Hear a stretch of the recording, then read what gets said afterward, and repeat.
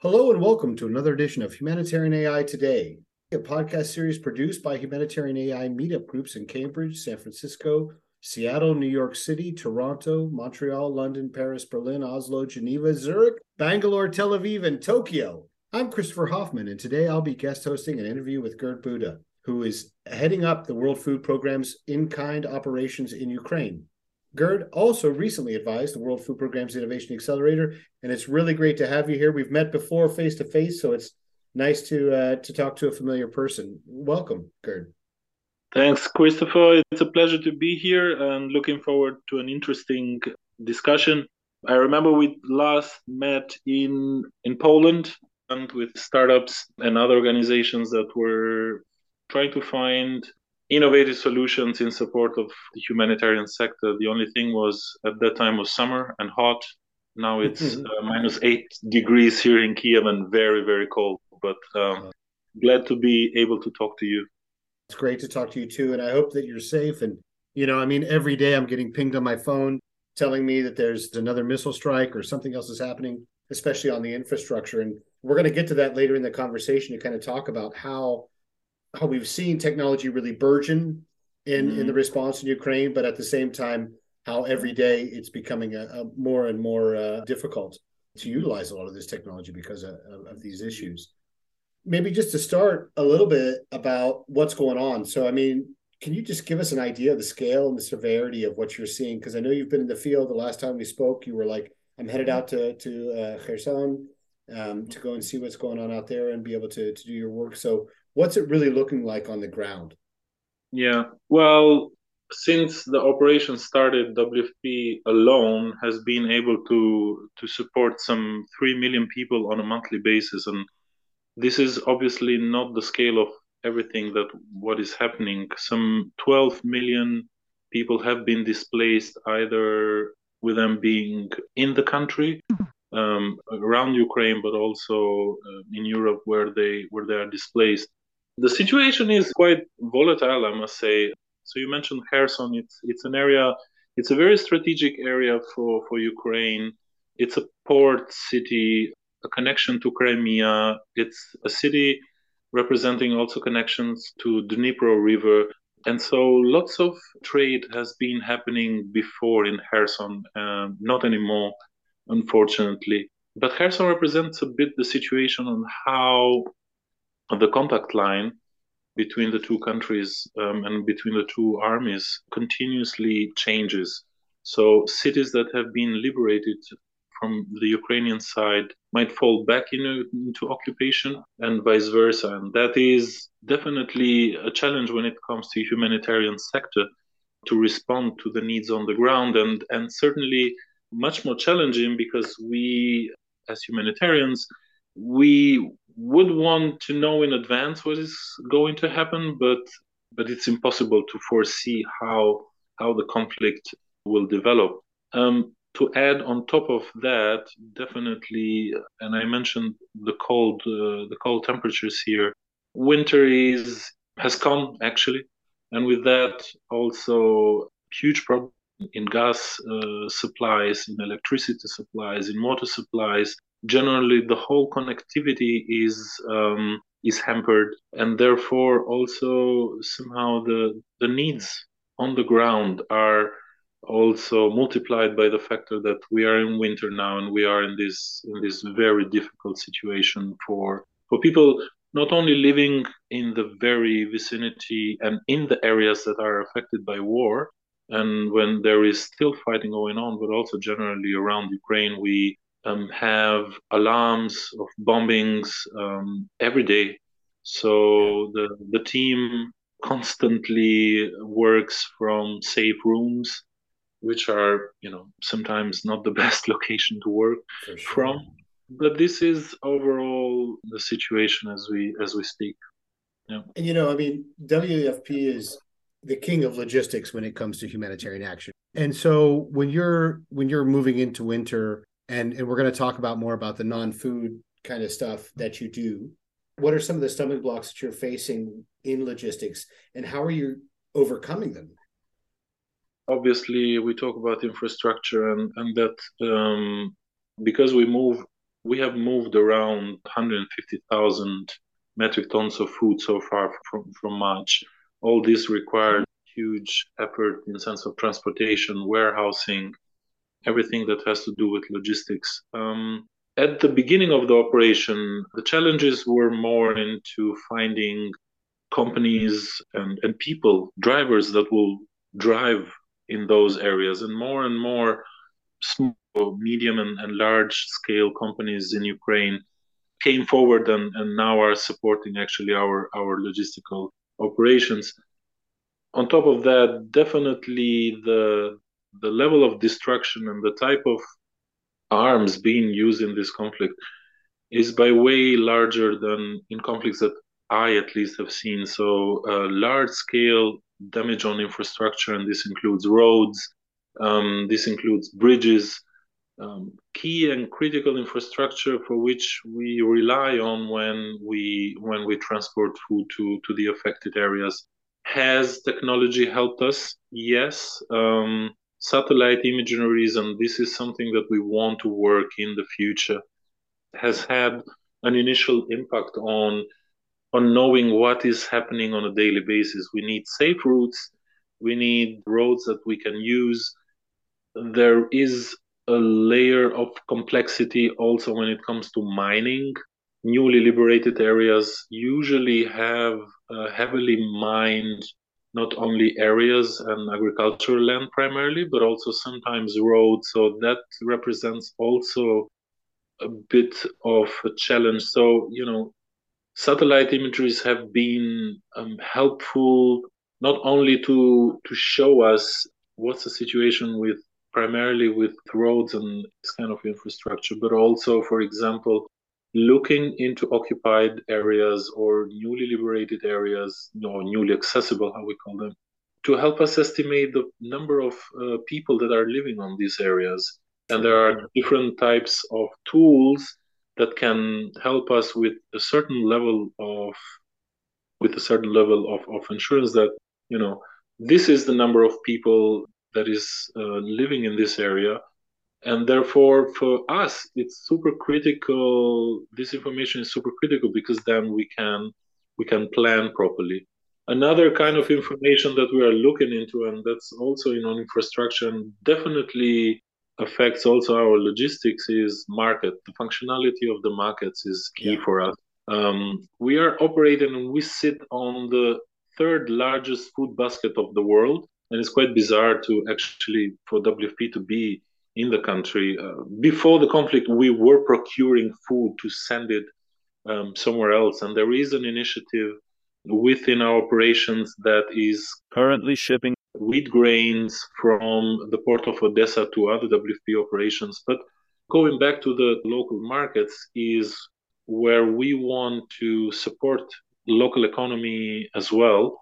And so knowing how this particular infrastructure develops, our market revitalized, reestablished, what kind of types of food are there? All these, I think, it's information that through technology we can collect, because it's impossible for us to be in the field and there where information needs to come from, we cannot access, and therefore the role of technology then becomes vital, I would say. Yeah.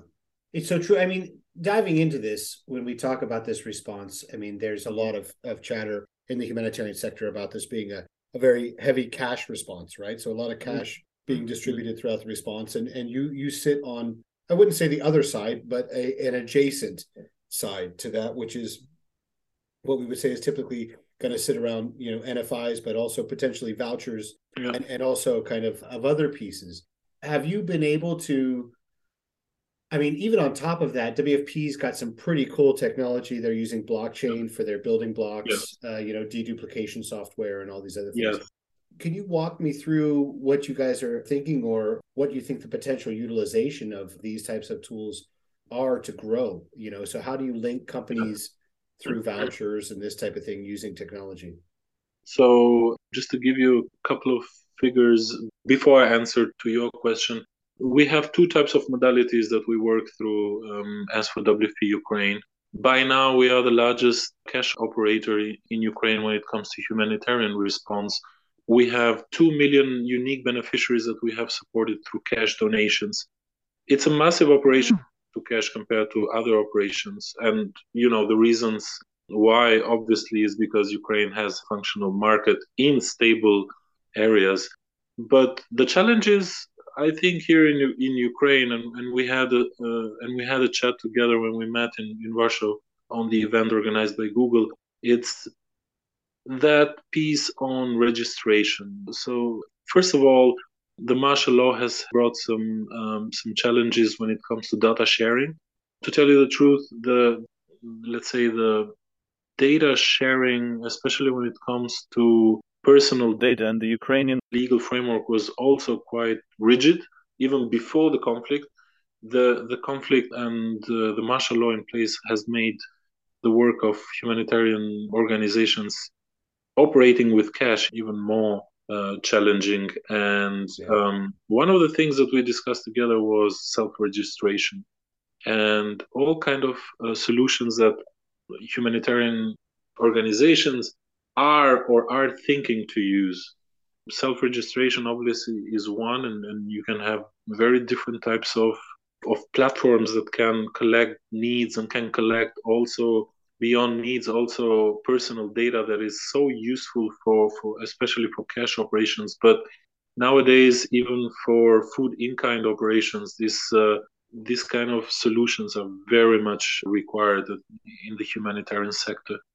Then definitely ways of sending cash, but in the absence of financial institutions, those kind of solutions are really interesting. You can imagine needing to support populations that are at the moment occupied, but without a financial institution that can help you, but with a functional market on the other hand, it's quite critical to find ways of how to support people on that other side of the contact line with the absence of financial institutions. So I would say two are the main topics, elements, or challenges, if you will, when it comes to cash operations: data and financial institutions, and all that comes with types of solutions in that area. I would love to build on that a little bit more because I know that some organizations now have linked with certain market providers and are able to, over APIs, actually be able to share vouchers into their own existing CRM as an organization, and to be able Yeah. to distribute vouchers that way, right? So I think you're right. I think there's a lot there that's happening in Ukraine that's never happened before at scale and different responses, and I think it's continuing to grow. So I really appreciate your comments on that. If we look at this and we look at what's going on with the Ukraine response, do you have like a wish list? I know you mentioned satellite imagery and the ability to engage with that. I mean, with that, there's a lot of AI components where you're able to run code over those pictures and be able to identify what is where and et cetera. But what are some of the other things? I mean, given your experience in different responses, given your experience in other places, what do you think you see in Ukraine that could provide some really impactful assistance? Because the data piece, to me, and you've honed in on it, I mean, this data that we have is pretty robust, right? And I mean, there's hundreds of millions of data points that have been collected already. But how are we using that data? And you talk about data sharing, so the issue of data sharing is there. But if data sharing was open, right, in an encrypted or in a safe and protected way, what do you think we could use that data for? What do you think we would be able to do? What do you think we could code that would allow us to make better decisions over that data set? Well, I think one major concern that we have when it comes to cash operations, but not necessarily only regarding cash, generally humanitarian operations start with what we call a blanket approach. So we assume that everybody is affected after tsunami or natural disaster of any kind, or even after war. But as you progress, you would hope and you would assume that certain people who are more resilient make it out of that red zone where they are considered vulnerable, either because they find a job or because they have savings. For a variety of reasons, people are resilient in nature. So, but there are also those that we need to continue to support, and therefore, then targeting. and in a way, the selection of the right targeting criteria becomes a major part of your operations. And so we are in that process right now, and we want to within that large amount of information when it comes to the different people that we have targeted, we would want to now select those most vulnerable. So I think, you know, in a way, it will be really useful to start thinking of integrating all this, all those data. You know, beneficiary data might be only one part of the story. I'm sure that many partners do collect other types of information.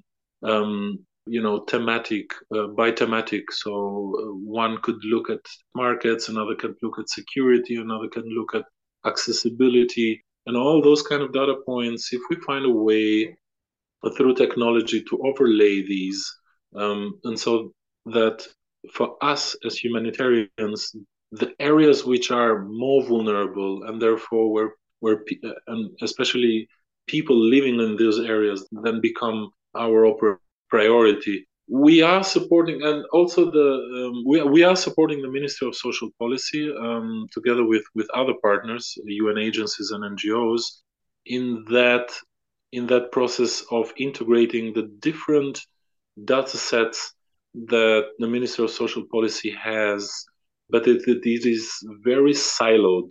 So they have different categories of people that they support within their broader social policy and programs. But these data are quite siloed, even when it comes to this government. And so I think that starting to integrate those data and looking at this probably big data that we might find in our hands would only increase the efficiency and effectiveness of our operations. And when I say effectiveness and efficiency, it means every dollar counts. Let's not just spread it all over, but let's now use that information, use technology to tell us who are the most vulnerable, where do they live, and what kind of assistance would they need in the future. Absolutely. Another question I want to ask is, sometimes it's not rules that stop us from working together on these large data sets, right? Sometimes it's institutional. And it's not just about the government's rules on data sharing, it's about our rules on data sharing. Absolutely. Right. And when you look at this, because of the vast amount of data that's been able to be collected in this response, because of where it is and because of the connectivity, even during war, the connectivity has remained, relatively consistent. What do you think is the future of humanitarian data sharing? I mean, what do you want for the future to be for humanitarian data sharing? It's a very pertinent question, and a question that has been raised in each and every humanitarian operation, I would guess.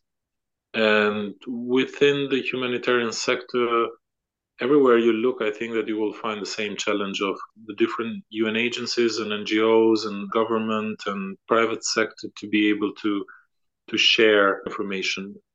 I think that in Ukraine, the role of the clusters, as you might know, as key platforms for coordinating the work of the different UN agencies and NGOs, and generally including the government, has played a critical role to share information. But we don't go beyond only sharing. So we really need to call upon technology also in being able to intelligently analyze that information in a way for us to build such systems that again work on the increased effectiveness and efficiency when it comes to what areas do we address, what kind of problems do we address, who are the people that we are supporting. As I said, the clusters are key platforms as we speak, but they're also used, for example, outdated type of tools such as Excel sheets that are useful, but maybe not as useful as shareable or open source data. Or even if you go a bit further, there is there is lack of putting the data together, putting the information together, so that you see a complete picture rather than puzzles every now for each organization a different puzzle, and Yeah. therefore also not an effective response when you think of the humanitarian sector as a whole, I would say. Yeah. No, I love that analogy. I think about it is if I kind of had ten puzzles, right? Yeah. And I took all those pieces and I put them all in one box. And then how long would it take me to make the 10 puzzles out of all the puzzle pieces being in one box? Right? It would take me forever. And that's the beauty of AI and even central to our conversation and kind of where I was hoping we would head. So that it's really awesome. But this reality that we have everything that we need. What we don't have is the ability to provide analysis and Absolutely. AI and the ability to be able to scrub and to clean and to anonymize and to ensure that what we're looking at are the data points, not the people specifically, right? But the data points, and then being able to come back to the people after we've Yeah, looked at the data sets, right?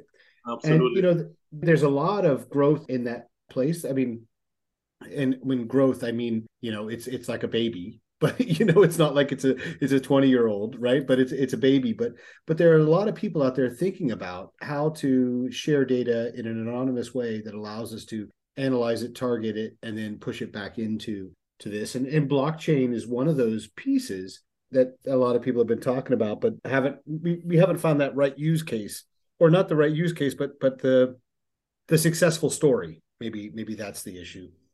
Well, we used it in the operation, as you mentioned, to avoid duplication of cases, and it worked quite well. But I think 7 years back, I was sitting in Kiev and I was heading the working with Ukraine at that point, also with WFP, but at that point, the conflict was just limited to Crimea, Luhansk, and Donetsk. And we had operations there. I was heading the vulnerability and assessment and monitoring unit. And of course, you would understand the unit managed quite a lot in sense of data gathering and analysis. I remember at the time, at least for WFP, we were moving into these remote monitoring and remote data collection. So basically, everything involving telephone calls, internet types of questionnaires, however we could reach the people that we were not able to reach because of the conflict, right? And I still remember the reluctancy of of generally everybody when it comes to other UN agencies and NGOs and the government to say, oh, but you have collected this data remotely and through combined it with satellite imagery. So there was a bit of tendency to still believe that face-to-face interviews are better or more reliable than data collected through technology, basically, right? Yeah, yeah. So then we had to go through a process of a control group between face to face and Exactly. technology Yep. collected data, and we I've saw been that there there. was no changes Difference. whatsoever. So I mean, small Exactly. changes, but that was maybe because of the different teams that it was a human error at the end of of the day. So if I have to think today, blockchain, yeah, people might be still a bit afraid from not afraid but concerned over the role of technology and how much it should take place into our humanitarian operations. It's a question mark. I don't have the answer, but I see the more we include technology into day-to-day work, I see only positive outcomes. I see only more effectiveness and more efficiency. Hence, I would say scale it up. Absolutely. I love it. And the points that you make are so poignant because it's so true. There is an inherent fear that I feel in the sector directly associated with the use of technology. There's an inherent reluctance on belief. And I find the juxtaposition that brings to us is the idea that we all use it as humanitarians for our daily lives. And I always struggle with this in that, hold on, you use a phone You talk to KLM over WhatsApp. You do all Exactly. this, but yet you don't want to do it when you're helping other people. And I'm so struggling with that. I mean, Yeah. do you have any insight as to why that is? Because I can't figure it out. Exactly. So, I mean, I don't know if this is an age issue. Some people also send cash, and sometimes we use also transferring cash through mobile cash through telephones. Sometimes people ask, well, does a 80-year-old living in Luhansk has telephone and connectivity and all that? I would say nowadays in Ukraine, I mean, the country is so vibrant with so much of computer literacy and overall educational levels. If not in Ukraine, where else? Then we should try increase Exactly. type of Yeah. the role of technology. So we should all show a bit more appetite and be a bit more savvy on technology driving our not only implementation but even design of our operations. Quite honestly, so full circle, if 100%. we use technology, I would go all the way. There's I've been dealing with two schools of thought. The one school of thought has been presented to me as, you know, don't waste a crisis to really innovate and figure out the best ways of doing things, right? And I hate the term don't waste a crisis, but what I mean by that is utilize this Yeah. supple opportunity to really change the way things work. Then the other side of it is don't build a plane while you're flying it in the middle of an emergency, right? And so these two pieces are constantly at odds with each other. And I kind of think that obviously, innovation thrives when there's a gap. When you notice something and then people want to, and many people knew the gap was there, but didn't have the road, the conduit for them Yeah. to engage on. But at the same time, you're dealing with vulnerable people. And so, I mean, Yeah. kind of as the last point, as we come to a close, I just wanted to ask your thoughts. And this is a tough one. This is a philosophical one. This is a tough question, but really and truly, how do you build a plane while you're flying it without endangering all the people on the airplane? Yeah, you know? it is a big question. I mean, I spent 2 years working in Munich for the World Food Program Innovation Accelerator there. The driving motto of the accelerator was fail and scale, right? So, but you need to fail from the perspective of we were sitting in a safe place. So of course we should, we should have failed. I mean, most of our innovative ideas were great, and we thought we found the solution, right? Finally. And then when we started to, implement it in the field, test it, we realized, well, maybe not. And so 50% of the ideas that were presented to us run then didn't find an application within World Food Program. 50% went into a 6 month test. Only 10% of those made it into a more solid scale up program that we supported these ideas with. And few of them actually made it at real scale, which means these solutions or products made it to corporate solutions and products. So the way how technology, at least within the accelerator, is by being open to failure now. Now, the situation on the ground here in Ukraine, but in most of the emergency situations that we are in, is you cannot really allow yourself to fail. It's about people's life, and you want to make sure that you are making all the necessary, or you are taking all the necessary and safe steps to reach more people on the ground. And I get you, it's a very tough choice to try that other solution when it comes to, the next day you need to be somewhere with X amount of metric tons of food, or that amount of cash.